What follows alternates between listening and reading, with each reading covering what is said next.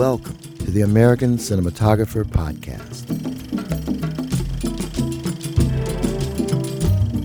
Go behind the scenes with today's top filmmakers as they discuss the techniques they bring to the art of motion imaging.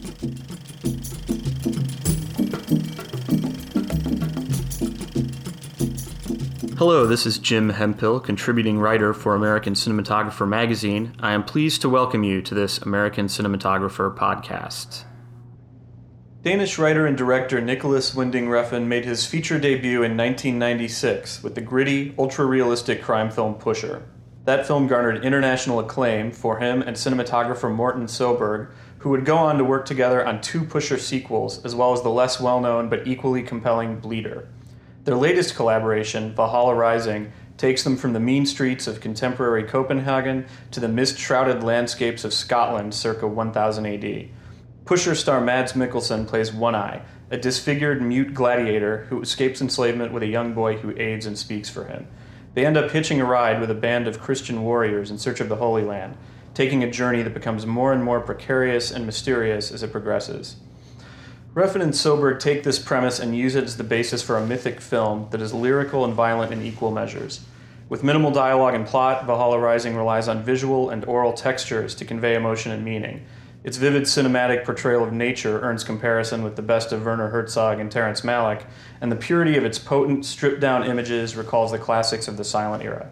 Yet ultimately, Valhalla Rising is no homage or pastiche, but a completely original combination of tone poem and action movie that uses the latest digital technology to portray a pre-technological age. I'll be talking with the director about the film here at the ASC Clubhouse, and a little later on, director of photography Morten Søberg will join me via phone from Europe. So let's start by talking about the genesis of the movie. I remember reading about it quite a while ago. So when did you first decide you wanted to do a movie on this subject? The first time the idea to make this film came into my mind in a very strange way was in a car when I was around 16. I was traveling somewhere with my stepfather, and we were listening to a Discovery program. And the program was about a ruined stone, which means a stone with a Viking writing on it, that was discovered in Delaware, Washington in the 1930s on a farmer's field. That was a big puzzlement because most of the world, I guess at that time, did not think that the Vikings had ever come to America.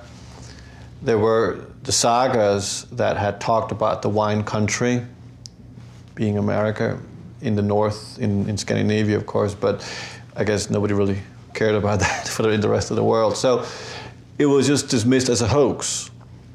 And the ruined stone was basically shipped to various archive art departments around America until much later, I would presume in the 80s or 70s, when it was, discovered that the Vikings had been in Newfoundland and the settlements were found, and sagas became more or less saga and more realistically tellings of certain journeys these Vikings had been on. So now that they had known that the Vikings had been there, the puzzlement was still how could a stone with a Viking writing on it end so south compared to Newfoundland in Delaware. And the Discovery program that I heard was basically some historians who had kind of played with the idea of fictionizing what could have happened. And one of the theories was that a ship had, of course, sailed out and had gotten more south. And because the east side of America had been more like Florida fertile, many rivers had gone in and out from the ocean to the mainland. And a ship must have sailed into America in certain ways because Newfoundland is quite far in compared to the shore. And then eventually a war had broken out because the writing of the stone, and that was kind of what I remember hearing at the end of the program, or at least when my stepfather kind of reminded me of it, was that the writing on the stone is a warning that this is a dangerous place. And I was 16 and I thought, God, that's a great action movie. And, originally when I was younger, I wanted to be a toy designer. I never thought I was going to make, a movie out of it. But cut to many years later, when I kind of had concluded the Pusher trilogy, that's when I kind of decided that, God, now is the time to make this film. I could get it financed. I knew fairly simple at around $3 million budget. And now all I need to do was to write it. Because when I said Mads Mikkelsen, me, Viking, it was, people had certain ideas of what kind of film it would be, and it would be, similarly easy to get the money. Then the trick was, how do I create this story, really? And I wrote a synopsis that I looked at for some times, and then I brought in a Norwegian writer called Roy Jacobsen, who's a very famous novelist and a war historian, to kind of help me shape the story, because I did not know anything about Vikings. I've never had an interest in Vikings. I grew up in New York when I was 8, so I was 17, so Northern heritage is not part of my upbringing. I didn't have an interest in the sagas. I never read the sagas, and so there was a whole part of this story that was very alien to me. And I brought in Roy, and we would start by trying to come up with some kind of thematic, what this film would be about. And of course, you try very many conventional, boring ideas as you go along, and eventually, after a year, where I just didn't feel I was going anywhere, I had this idea in the middle of the night about the film being about a man who was mute, and he lived on top of a mountain in a cage, and he had no past or present. And I called Roy and I said, this is it, that's the film. And then it became, why is he on top of this mountain? And then what's gonna happen to him? So that really cemented the movie. And I think ultimately, in the end, I've always wanted to make a science fiction film, but I didn't have an interest in science in this particular movie. It was more what I call mental fiction. It's like, if you look at the stars at night, if you try to meditate even and lie down and look at the stars, traveling to the stars is technical. We know we can get there eventually by a ship or some kind of mechanical device. But into the black void that's beyond the stars, to me, is when it gets interesting. And I would presume the journey that these Vikings begin on is like going to Mars for us. It's traveling into the great unknown. And taking place in the 1100s, Christianity was spreading through Europe and Scandinavia very rapidly. And the way it would do that was either with war, or it would buy paganisms, or with money basically, or it would fuse. And the pagans and the various beliefs around that time were not missionaries. They never forced their belief on other people. So to them, the ones who didn't bow down would be living in the outskirts of the fringes of the earth, I would even say. So to make a movie about that was certainly very interesting, about in a period of our history when we were going from being uncivilized to basically civilized, is when Christianity came. And those kind of ingredients started to become clear mark, and it was, how do we hit those beats through the story and still have this mute warrior who travels through the 4 stages of mankind. So as I said, you've done a number of films with this cinematographer, Morten Søberg. So at what point in the process do you start talking to him? Did you tell him about the movie when you were writing it, or do you wait until the script is done? When does your collaboration with him begin?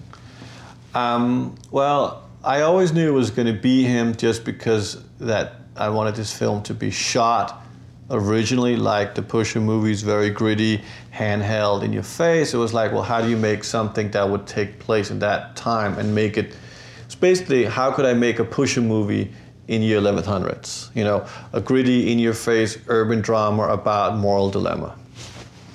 And that's why the first many drafts of the script were not working, because it just wasn't very interesting. It would be interesting for modern day storytelling, but back then it was almost too obvious in a way.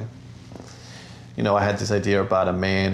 He was just, there was a woman involved, and then he wants revenge, and he kills some people, and then he's on the run, and he gets to America. All these kind of more, I would say again, conventional ways, and not in a bad way. It's just I wasn't interested in that. I always knew it was going to be him because of that, just the technicality of how we did the Pusher movies. I don't really involve him in the whole develop process. I keep aware of his availability, of course. I do bring Mads Mikkelsen in an early stage of script when I've written a first draft, and we start to go through it, and then we argue a lot. I mean, we worked on 4 movies, so we can take it, and we don't socialize. We have nothing in common. We never see each other, except when we work. And usually, as I call up and say, "Let's make a movie." And then I went away in the middle of all this development phase and did Bronson. I had to write and direct that, and then I came back to this film. But Bronson and Valhalla Rising are actually made simultaneously, meaning that I had basically finished the final script of Valhalla Rising before I went off and did Bronson, which would be, I guess, in the fall. And then I went off and did Bronson over the winter, and I finished shooting Bronson in February, March, in our 6-week shoot, 5 weeks, sorry. And I'd been casting both films simultaneously, and then I went straight in from Bronson into preparing Valhalla Rising while I was editing Bronson, and the day I logged Bronson was the day I started shooting Valhalla Rising. And while I was shooting Valhalla Rising, I would 2 times go to Berlin, where we were doing the post on Bronson, to either work on picture elements with Larry, who was in Asia, Larry Smith, shooting a movie, or sound. And then when I finished shooting Valhalla Rising on our 9-week shoot, I would go to Berlin and mix Bronson. So they were completely mixed into each other, which was good. And by me making Bronson, I took all my ideas out of Valhalla and made that movie. So when I had to go and make Valhalla right after, I was completely empty, which was good for that movie because I had worked on it for so long that I was actually getting tired of it. So having to jumpstart it all again really benefited from it. And then when Morten came, we went up to the mountains and found these locations. And originally he turned the movie down because he was set to do a bigger American film that he was waiting to be greenlit. And that was a big shock to me, of course. But, I guess that's the way it is. And I had actually been speaking to Manuel Claric, who was a Danish photographer who's now shooting Lars von Trier's next movie. So, I was basically ready to go with him instead. And then Morten came back and said, well, the American film was not going to go anyway if I was still interested. I said, yeah, okay, you've been forgiven. And he came back to me and Mads, because all the 3, we work very well together. And so he came to Scotland and we started looking around, and then we very quickly discovered that we couldn't move physically, like we did the Pusher movies, where it was all about we shoot everything, we'll shoot all around, it's all about where can the actors move, and then we'll move the camera to them, and Morten's incredible way of moving his body with the camera and doing all the things that he does so amazingly. He couldn't do that because just the terrain itself was so dangerous, and the remoteness of our shootings took sometimes 2 hours just to get up to the tops of the mountains. So it was like, okay, how do we shoot this film then? And then I had this idea, well, what if it became more like images that kind of just were almost episodic, like paintings in a way. And that became really the style of the movie that demanded itself that way. So it was approached completely opposite the way it actually turned out. Well, something that seemed a little bit different about this movie from your earlier films is a lot of your earlier movies, it seems very clear what the other influences are. And this movie, I'm curious if you and Morten talked about any other films or if you had any other references, because this one seemed almost, it had this feeling of just kind of springing from your guys' consciousness in the locations. It didn't necessarily seem to be, but but there are little things. In fact, like I was wondering if the One-Eye character, if that was any kind of tip of the hat to Kirk Douglas in the Vikings, because he has an eye put out in that movie. I mean, were there any movies that you guys were thinking of, or was it more just purely responding to the locations and the kind of physical limitations? No, I mean, I am a child of cinema, and I'm a cineast, so everything I do is references to something I've heard or experienced or seen. And what we do, and we all do it, we all steal, and the ones who claim they don't are obviously lying, because you do. You just have to make it your own. And Valhalla Rising is strangely a fusion of my upbringing, of all the films that I have grown up that's become part of me. And there's everything from Snake Plissken in Escape from New York, which was the first VHS that I ever owned. And that's definitely the One-Eye element for there. And there's the whole, the wave of the Leone movies, the countless spaghetti westerns among those, the samurai, the gunfighters, it's almost like all the mythology films that has the silent hero were kind of infused into that. There's a lot of Tarkovsky Stalker. I mean, I remember seeing Stalker for the first time 2 weeks before we were supposed to start shooting. I said, God, that's it. I mean, God, can I get that into the film as well? It was like almost like a fusion of everything around me was just kind of propelled into making the film. But at the same time, it was very tricky, because where there are more urban films we did with the Pusher trilogy have certain influences of pop cinema in the 60s of New York as a reference. This film was a bit more trickier, just because of the themes itself and what the movie sound even, and so forth.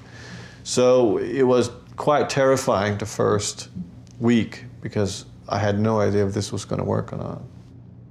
Something I find very interesting about the way you work, from what I've read, is that you shoot your films, at least this one, chronologically. And I was wondering if you could talk a little bit about that, and because I'm assuming that creates some logistical and economic problems, but what do you gain from shooting that way? I mean, does it allow you to shape a lot of the movie as you go without extensive pre-planning, without being locked into ideas?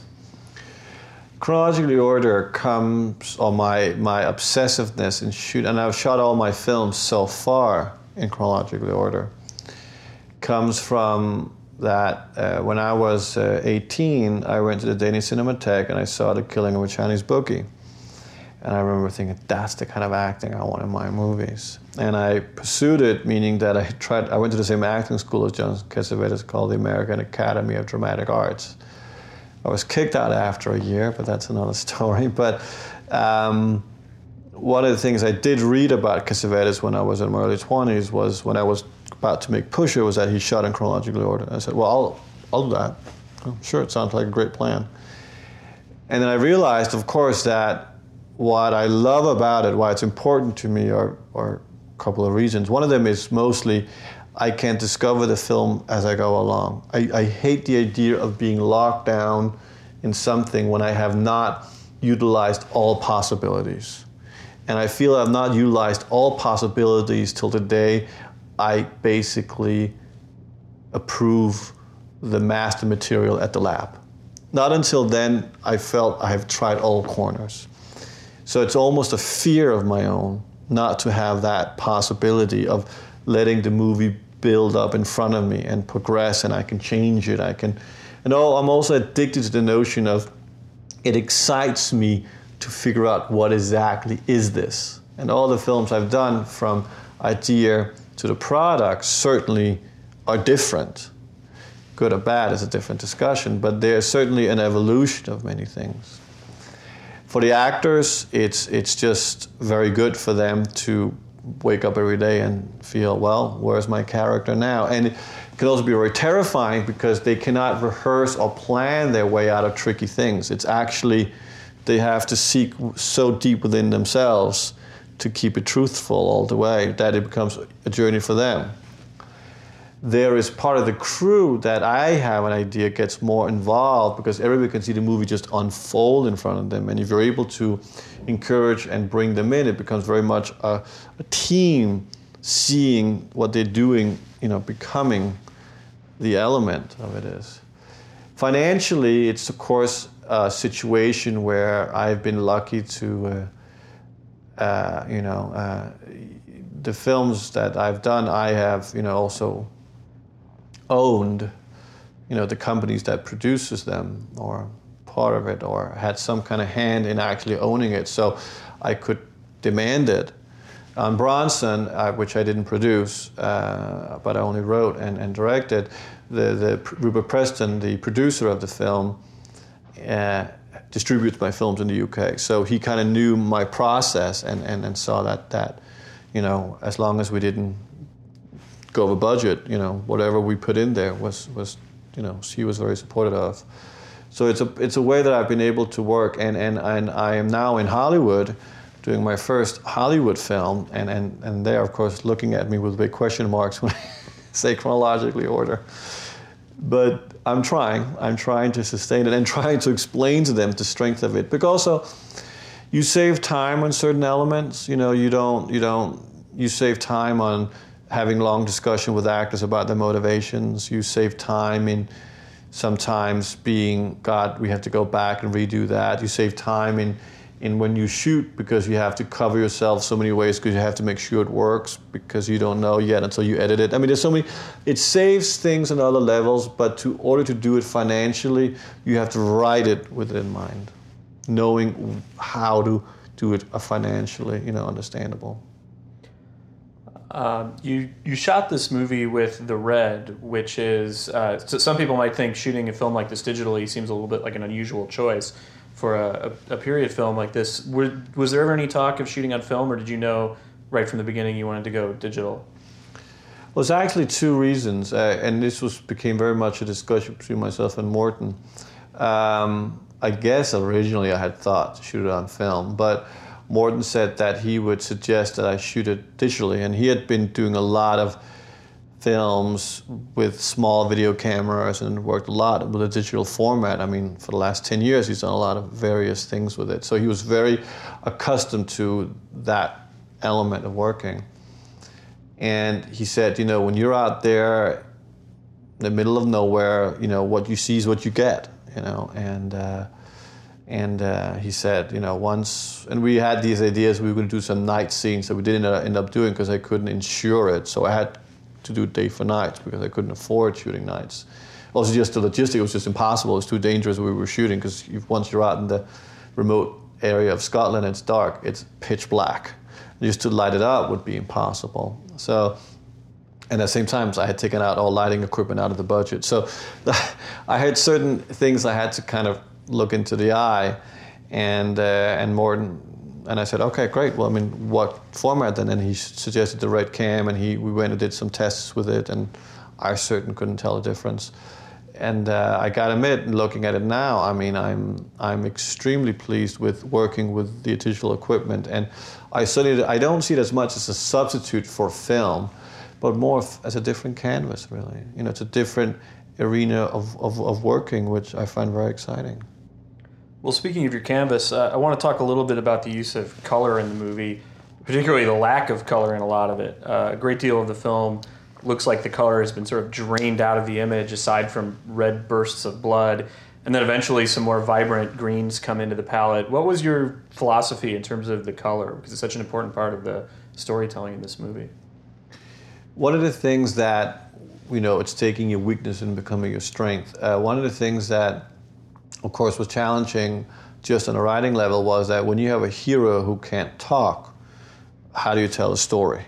Because usually every movie is driven from their protagonist's ambition or lack of ambition, or need of motivation, lack of motivation, and all those kind of things that has a normal character build-up. But here, One Eye has no will of his own, but he becomes what people want him to be. And slowly into the film, he realizes that he has a mission, but he doesn't know that until the last 10 minutes of the film. That starts that process. And then we were shooting in Scotland, in the remoteness, and I didn't want any music, because I didn't want an orchestral score in the sense of a traditional way. So how would that sound like? And the film being very silent, then it said, okay, then silence becomes very important. Just like color became very important in the landscape and to tell the story. But I'm colorblind. And the way that I realized I was colorblind was that when I was 24 or 23, I had met my wife, who, and we would go on to stay together forever, but she was trying on a pair of shoes, and she tried on another pair of shoes, and they were the same as the first pair. And we just met, so you're really open and polite and let her do her thing. But at the end, I was like, what the hell is going on? I mean, she got down and take that shoe and that shoe. Just take one of the shoes, okay? I'll pay right now. Let's take one of the shoes. She goes, but can't you see they're different colors? I said, no, they're both black. She goes, are you colorblind? I was like, no, I'm not colorblind. She goes, but that one is purple, that one's black. Okay. Realizing at 24 that my whole life I had been colorblind, to the extent so much that I can't see mid-colors. So everything from then on in my films are always very contrasted. And so if I can't see the color, it can be the greatest colorist in the world. If I can't see it, I can't understand it. So everything, when we were doing the post of this film in England, in Wales, at a good post house, it was all about contrasting all the images one from the other so I can understand the color scheme. And red, for some reason, always becomes a very favorable element of every film I do, and that how the redness kind of pops up as an important element through the film.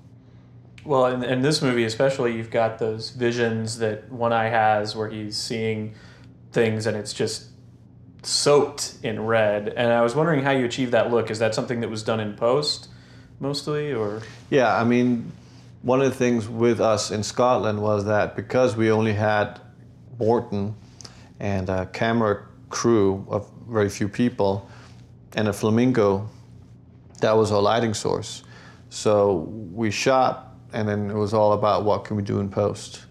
And shooting digitally, especially for that kind of process for this movie, certainly benefited from it, And we were able to tweak and untweak and squeeze and stretch and whatever you call it when you go through this process. It was all done in post. The film's use of slow motion is really interesting too. The extremity of it kind of adds to the overall feeling of abstraction that permeates the whole movie. At one point did you come up with the idea to use slow motion the way that you do in the film? Was that part of the conception from the beginning, or was that something you thought of as you were shooting? Well, I kind of like extreme things sometimes, and one of the ideas I had right before we went in, and knowing that we were shooting digitally, was that I wanted to shoot the whole movie in slow motion. Because I thought, God, that would be strange. And it just didn't work. So the whole movie is actually shot in slow motion. And then when I started putting the film together in the editing room, where Bronson was a very quick editing, it was very quickly thought out, it was very accurate to the structure that I made up. Valhalla Rising was completely different. The thing with Valhalla Rising was to figure out what kind of film it was not. And it took a lot longer to put together. And one of the things I really realized, yes, the film had to be what it is, but it didn't need to be all in slow motion because that would slow the process down. So I had in post to go back to normal speed in most of the shots because it didn't benefit the movie. It became too aware of its own self, and it actually would lose a little bit of its strange elements or strange feel. It's almost like the film was divided up in these 3 layers. The first layer, which was shot in the mountains of Scotland out of Glasgow, were almost like rugged moon landscape. There was no life, nothing lived there. Then we would have, and that was about 4 weeks, I think. And then we had 1 week in a warehouse in Glasgow to shoot the boat sequence. which consisted of a boat made out of plastic that was put in some kind of machinery that could make it move so it looks like it was moving within water. And then Morton had came up with this idea to put, together with the line producer, Johnny Anderson, to put out black garbage bags on the floor, and then we had these production assistants running underneath, pushing up the plastic once in a while so it looked like waves in the sea. And then in post, we could then add an additional amount of liquid feel to the garbage bags. And I very deliberately set out to do that rather than going on the ocean trying to shoot it there, because I wanted the journey to feel like space travel. You know, they were caught in this mist that wouldn't lift and it would drive them crazy. And I think that whole idea came from one image I had when I was 4 or 5, and my mother and father had a black and white television back in Copenhagen, and I remember seeing somebody, or my father said, see those people there sitting in a space rocket, and I think it was some archive or some footage from a space travel, and I just remember they were so enclosed and engulfed in this kind of journey, and I thought that's more interesting to do it like that than just to go in the ocean, because it kind of goes against the whole notion of the movie that they're traveling into outer space. And then we spent 4 weeks up north of Scotland, up near Loch Ness in a nature reserve. And then the last 2 days we were all the way up on the northwest side, up near the shore of Scotland. Well, this movie, in a lot of ways, it seems like kind of a summing up of a lot of the things you've dealt with before in terms of being another movie about violent men. Actually, that reminds me, I wanted to ask you about the use of violence in the movie and in general in your career, because you use violence a lot, and I'm curious what draws you to it. Is it a thematic thing, or do you just like the cinematic properties of violence, or because you're such a mild-mannered guy, what draws you to such violent material? I think that I've begun to understand that I have some kind of Jekyll and Hyde complex, and that I have a lot of violent behavior in me.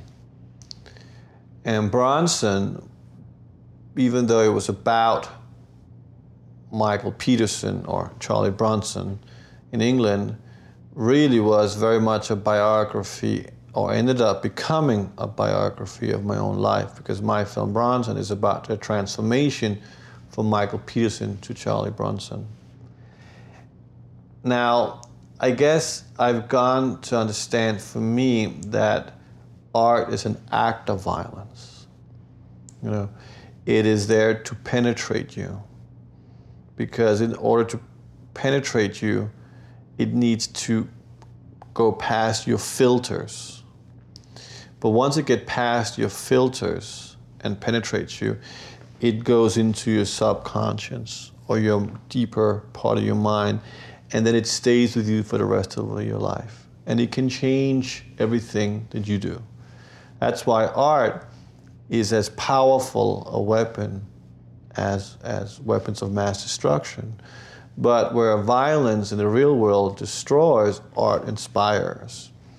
But you can kind of say that the whole notion of creating is a violent format. Now, why does that mean I make violent films? Well, I think that sometimes I make violent images rather than violent films. And I guess I like extreme. You know, I certainly cannot say I don't. But I sometimes think that people mistake violent films from seeing a movie that they are violated by. And I try to work more in the other category. So I don't know why my films are violent, really. I guess it just comes from somewhere. Well, what's next for you? I know I've actually read interviews with you where you've said that you would like to do something totally outside of this, like you'd like to do a romantic comedy or a movie with all women, or what do you have on deck next? Well, I'm here in Los Angeles doing a movie called Drive that's based on a James Sallis book. about a stuntman by day and getaway driver by night. It has the Ryan Gosling who's playing the lead, and it's a car movie. And takes place in Los Angeles, and I don't have a license. I can't drive a car, and I've been in 3 car crashes. So I was very interested in making a car movie, just I guess because of that. So that's what I'm here to do. I've started pre-production on my own production right after, called Only God Forgives, which is a Western that I'm doing in Bangkok. After that, I will continue on in my own production world with a film featuring all women and a lot of sex, which I haven't really done before, called I Walk with the Dead in Miami. But I guess in between all those things, I would love to do a romantic comedy. I would love to make Wonder Woman. I would love to do anything that, I don't want to be caged in. I don't want to be controlled. I will always seek out. When so many people thought I was going to make Valhalla, I went off and did Bronson. Just the sheer idea of, no, you can't have me. You can't tell me what to do. And, I don't know what's going to come next always. It's strange. Sometimes things change. I was set to do a film with Harrison Ford where he was going to die at the end, which would have been a great satisfaction to me. But Harrison Ford decided that, or at least it didn't really come together afterwards, which was a shame. It was a very beautiful script, The Dying of the Light by Paul Schrader. So, you never know in this industry. I guess my new, after doing Valhalla Rising, I felt it was time for me to try to do an American studio film, just to see what it was like. And coming from a film like Valhalla, which was all me, existentialistic extravaganza, to suddenly coming here and doing an American finance distribute studio film was an interesting contrast. Almost I wanted the boundaries. I wanted somebody to tell me what I couldn't do. And of course, the first thing I had to get used to coming here was the we, and not the I. But I guess you have to wait 5 months to really ask me if I liked it and if I'll ever do it again. But so far, I'm very content, and it's a great experience being in this city and living here for 6 months doing this film. But I will always have my own thing that I was always prioritized as number one, And then, the world is very big and very strange, and I'll see what comes. Great. Well, thanks so much for coming by to talk with us about Valhalla Rising. Thank you. That was director Nicholas Winding Refn talking about his work on Valhalla Rising. Now I'm joined by cinematographer Morten Søborg. Morten, this film is very different from the previous collaborations you did with Nicholas. What was your initial reaction to the script when he gave it to you? Wow, I was very surprised because Nicholas has always said that he hates Viking movies. So I was really surprised that was what he was going to do. And also, he's a guy that likes reality and that things are like he can check out if with somebody who knows how things are. For instance, the gangster movies we've been doing, he's always had some more or less real gangsters to tell him if it was right or not. So I was very surprised that he wanted to do a Viking movie because it's very hard to find a Viking these days. Right. And well, the movie is it's still very realistic. So what kind of conversations did the two of you have in the initial stages about how to make this movie have the same kind of realism and immediacy as your gangster movies? I think what Nicholas told me was that this is forget everything you've ever seen about historical movies. I don't care about that. This is a movie about some immigrants having a fight with Hell's Angels. Uh-huh. so that's how we should shoot the movie. We should think of it as a modern story, basically. We shouldn't. He never deal with anything historical at all. Mm-hmm. So, did you use any other films or paintings or anything like that as visual references? I mean, they're two. I mean, it's there's a lot of Kurosawa. Because he's more or less, Nicholas and I agree. He's one of the only guys that really have made historical movies that work. Right. And of course, like in any other of Nicholas's movie, it's Stanley Kubrick, because it's just his. He thinks he's a master. I mean, he just loves him. So we always go back to his movies. Right. And when you're in the planning stage, do you guys do a lot of pre-planning in terms of your compositions? Do you storyboard or shot list, or are you responding more just to what you get on the location on the day? Nothing at all. Uh-huh. The most important thing for us is to find the location. Right. And find a place that we really think this is where the scene should play out. Because Nicholas, he doesn't even do rehearsals. So it's basically about just shooting it, almost like it was a documentary. And then and Nicholas always shoots like he takes the whole scene from the beginning to the end in one take. He never does. Very, very rarely is he doing pickups. So he basically sees it through his little video screen, and then he tells me, yeah, let's try to do something different. Or he says, oh yeah, let's do some more of that, which you just did there. So it's a very, very improvised thing, shooting with him. And how did you arrive at the decision to shoot the movie digitally instead of on film? Actually, the decision, it was Nicholas's decision, because he wanted to try to shoot a digital movie. Mm-hmm. And I wanted to as well. I had done some movies on Sony high definition, but it was like we wanted to try the red camera, basically. Right. That was the thing. And what was your experience like with the red camera? Were you happy with it? Oh yeah, I was very happy. I mean, especially I was surprised how well it picked up the sky.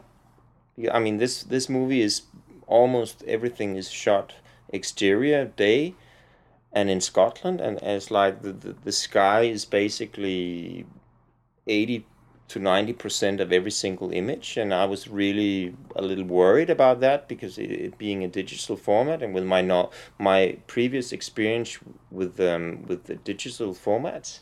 But I was very, very happy when I actually got into the grading and saw how much thing we actually could pull out, because it wasn't there when we saw the dailies, but all these really great looking skies that you see in the movie, they just came out really very, very nice. So I was very happy with it. Did you have any technical challenges shooting with that camera? Any snafus? Yeah. The whole thing that's done in the mist was done in a studio, and we had a lot of smoke there, and we were there for a week.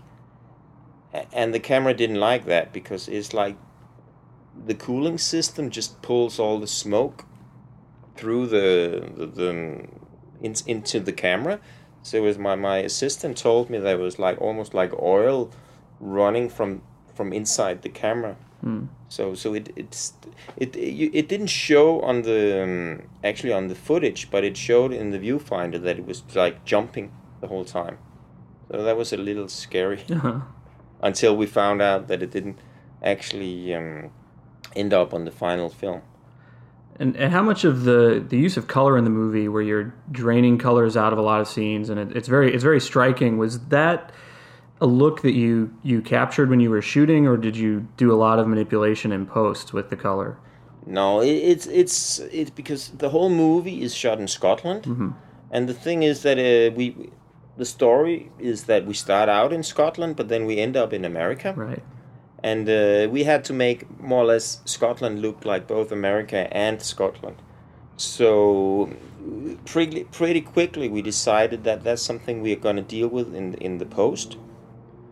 And actually another movie that came out is Stalker, the Tarkovsky movie. Because Nicholas always said when they come to America and they walk into it, it's going to be the zone, always like it is in Stalker, where they go into this strange blue place where they're walking around. Right. So that was another reference we actually used. But we were pretty sure quite early on that we had to do a lot of this in the post to get Scotland to look like two different places. And Nicholas, when we were grading, I mean, he was there the whole time with me when we graded, and his first comment to the guy grading was, "This is a comic book. I mean, it has to be. Don't hold back. You have to give me everything you have in colors and in contrast and in weird stuff." Right. Well, also at several points in the film, One Eye has dreams or visions that are shown in extremely saturated red. So, how did you achieve that look? That's a post-production thing completely. It was nothing, because a lot of the dream things, some of the dreams were planned out, but some of the other dreams were just shots that would that they found out in the editing process that this is going to be a dream. And there wasn't really, I mean, Nicholas is very spontaneous when he's working. Either he likes things or he doesn't like it, and then he's very quick at changing his mind. So, no, we're going in this direction. So it's a very fluid and spontaneous process working with him. It looked like you were shooting in pretty rugged terrain. So what kind of lighting package were you able to have when you were shooting? Nothing. A polyboard, basically. That was the lighting package for all the exterior, because it was a 2-hour basically drive and hike to get up to the main location for the first month, and so we basically carried as little as possible. And we had this whole, because in Scotland, in particular the place where we choose to shoot, it turned out to be the most rainy and the place in Scotland with the worst weather. And we literally had rain, sun, fog every single day. And it just came in like out of nowhere. So we also pretty fast decided that if we're going to shoot a movie up here, it was like not very high, but still it was like up in like 2,000 feet. We have to go with the weather. We have to see everything that the weather is like as a gift. So if the fog suddenly comes in, well, we're going to shoot this scene in the fog, because we had absolutely no control. And did those conditions also motivate your decision to shoot so much of the movie handheld, or is that something you would have done anyway? That's something we always do. Uh-huh. It's like all the movies I've done with Nicholas, everything is handheld, and everything is shot on the same lens. Everything on this movie is shot on a 16mm. Mm-hmm. And why did you make that decision? It's something we've always done. It's like, I think it's something Nicholas has from Kubrick. That is like, especially if you want to use extreme wide angles, which we both like. It seems suddenly, if you then change to a more narrow lens, it's like the world changes. It's like the way you perceive things is changing, and it doesn't really work for us. Nicholas is not really a guy that goes for close-ups, so we can easily work with the extreme wide angle for the whole thing. And it goes very, very well with the handheld as well, because it makes all the motion less. I mean, there's going to be less shaking of the camera with extreme wide angle. Right. What was your experience like after shooting on the Red? How involved were you with the post-production workflow? Were your experiences as positive there as they were with shooting? I wasn't really so much in on the actual workflow. I heard from the producer that it was pretty tough for him, also because we choose to shoot a lot of the stuff in slow motion. Because I found out that you could shoot 50 frames per second, but still shoot it with a shutter that's 150, which meant that we could actually decide afterwards if we want to use the scene in slow motion or we wanted to use it in normal speed. And in theory, that was a good plan, but they had a really big problem actually syncing up the whole thing afterwards for some strange reason that I never found out. But it was something with the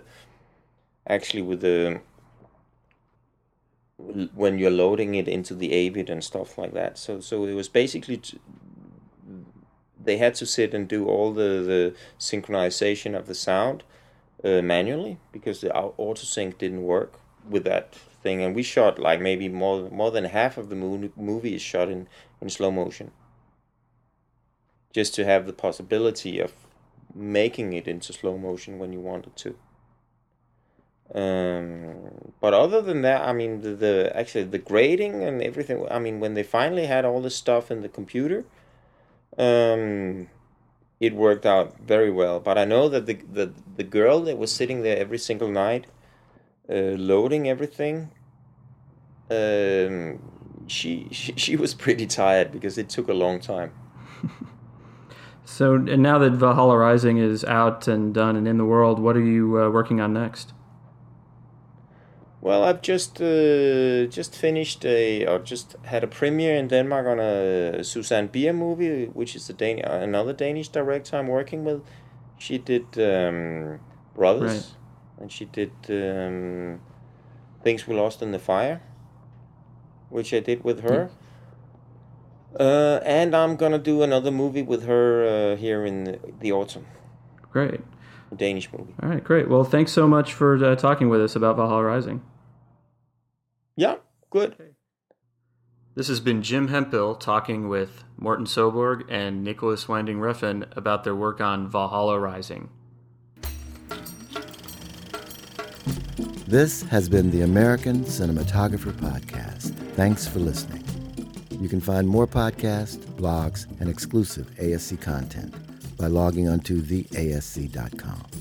This podcast has been brought to you by the American Society of Cinematographers, a nonprofit organization dedicated to promoting the art and craft of cinematography.